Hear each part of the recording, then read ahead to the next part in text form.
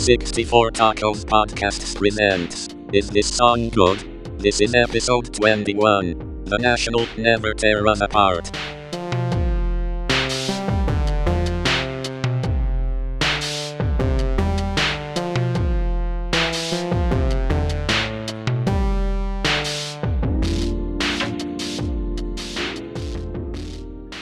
Hello, welcome back to Is This Song Good podcast from the 64 Tacos podcasts. This time we're doing another cover for our covers series. The song is my pick, The National, with the song Never Tear Us Apart. The original was by INXS from, I believe, 1987's Kick album. And I always really enjoyed the original. And then when I saw this come out I think it was last year, I gave it a listen and I was like, yeah, that's pretty cool. And then I just kind of forgot about it. And then when we started doing these covers for the series, I thought about it again, and then I revisited it, and I thought, hey, yeah, there's something cool going on there. So yeah, what do you guys think about it? Well, the INXS version is one of my favorite songs from early childhood. Michael Hutchence is the perfect late 80s vocalist. And anytime this song comes on, I absolutely love it. Turn it up, listen to it. Might even sit in the car in the driveway waiting for it to finish. That's how much I love it. And so I was really nervous to hear another version of it because my standard is so high for this. And then the singer, I don't know if I know the National songs. Maybe I do. I couldn't tell you what they are if I do. But the singer just comes in with this voice that I wouldn't say is better than Hutchins, but matches it as far as enjoyability is concerned. And they switched the music all up. They took all the 80s out of it. Mm-hmm. And so that was a really neat twist. And then the moment, my one of my all-time favorite music moments is when the saxophone comes in halfway through, and then they just kind of muted that and muddled it, and that kind of made me sad. But other than that, I really enjoyed the Nationals version of it. Yeah, so they took all the 80s out, but then they left a drum machine, which is not even like, I mean, I'm not a huge National fan. I know Zach, you listen to them more probably than I do, but I do know the National. I like a few of their songs a lot. I Need My Girl in particular is one of my favorite songs from the last 10 years.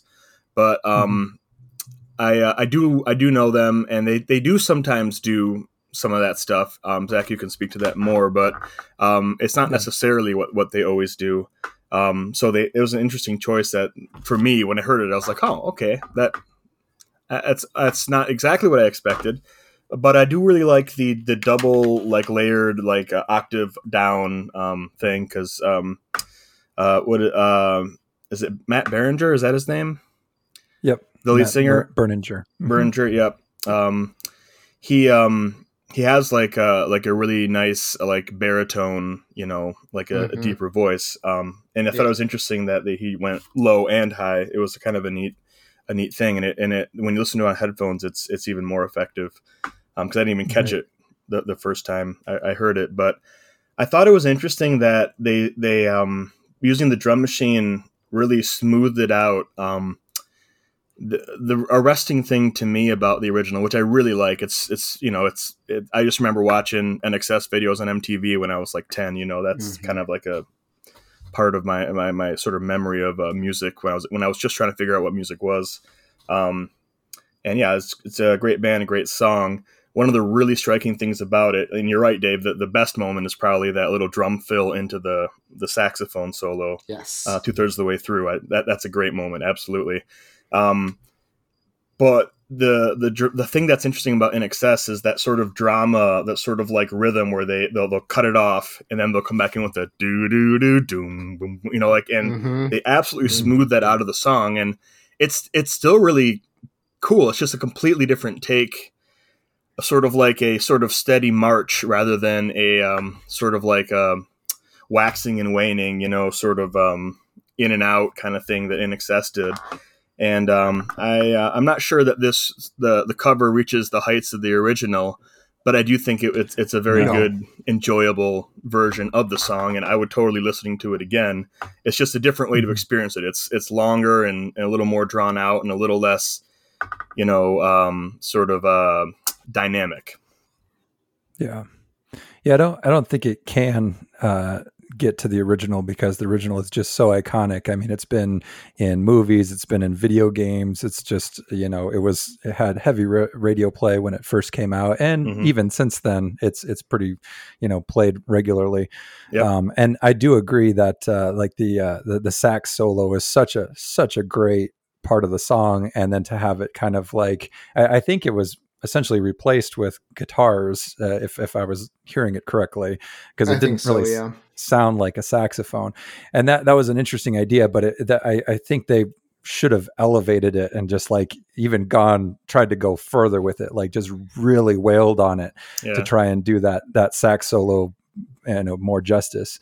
And yeah, I do think the vocal performance was very good. It's not quite as great as Michael Hutchinson's, because I mean he has this just amazing voice, but it's pretty close. Matt Berninger does some cool stuff, and it sounds good to my ears. And I think the only thing that really did kind of was distracting was like the repetitive drums from doing the drum machine. And I'm curious why they did that, because I'm pretty sure they have a competent drummer. Yeah, they do. As part of their band. So I maybe it was a like a COVID. Maybe it was their machina phase. Or maybe they just couldn't all get together and they just started sending stuff around, and the drummer was like, okay, how about I just do a drum track with my drum machine instead of recording the whole part. Whatever. I mean, I think that's the only real thing that kind of detracts for me from the song, but overall I thought it was really enjoyable, and I thought it was a fun alternative to the original. If you want to hear that same sort of ominous kind of bittersweet thing that INXS was doing, but from a different perspective, from an indie rock band's perspective. Yeah. And so I think it's always kind of good when you take a song that you know and love and someone does like a slow, drawn out version of it. I don't think that's ever bad, because it just sort of like, it's often not as interesting as the original, but like it's this sort of you get to sort of enjoy the song for longer, or like it comes a little, I don't know, like there's something about that sort of slowing it down a little bit and dragging it out. And the other thing I was going to mention, it just occurred to me, is the only other moment in the song that competes with the sax solo is when he's coming out of that second or third verse, and Hutchins sings what does he say? He says, we all have wings, but some of us don't know why. And he sings it high and goes exactly right into the chorus. That actually might be my favorite part of the song. It's very close with the sax solo, and that's, just not really there in the same sort of dramatic moment in that in the cover. But even so, it's it's enjoyable to hear it sort of like done, sort of deconstructed a little bit. Yeah, it was a good cover. I definitely enjoyed it. If I had to pick between the two, it's INXS every time.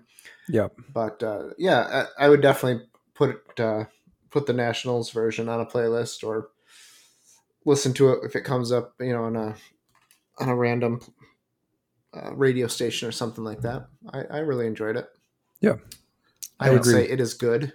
Yeah, I agree. Good, but the original's better. And I it's interesting that INXS, I don't know that I would have pegged them for being one of the sort of late 80s bands that would have aged the best, but like radio bands, like big hits. But I still love like their songs still sound fresh, because they were different from what other people were doing at the time.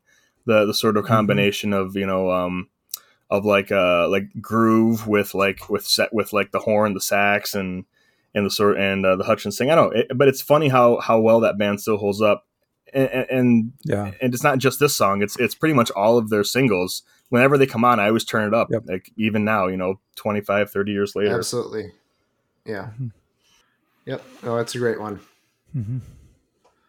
All right. Well, I think we're gonna wrap this one up, and next week we're gonna follow Dan's love of fast, upbeat songs being stretched out into longer, more soothing versions, with Joe Cocker's cover of the Beatles song "With a Little Help from My Friends." Heck yeah! So tune in for that next week. All right.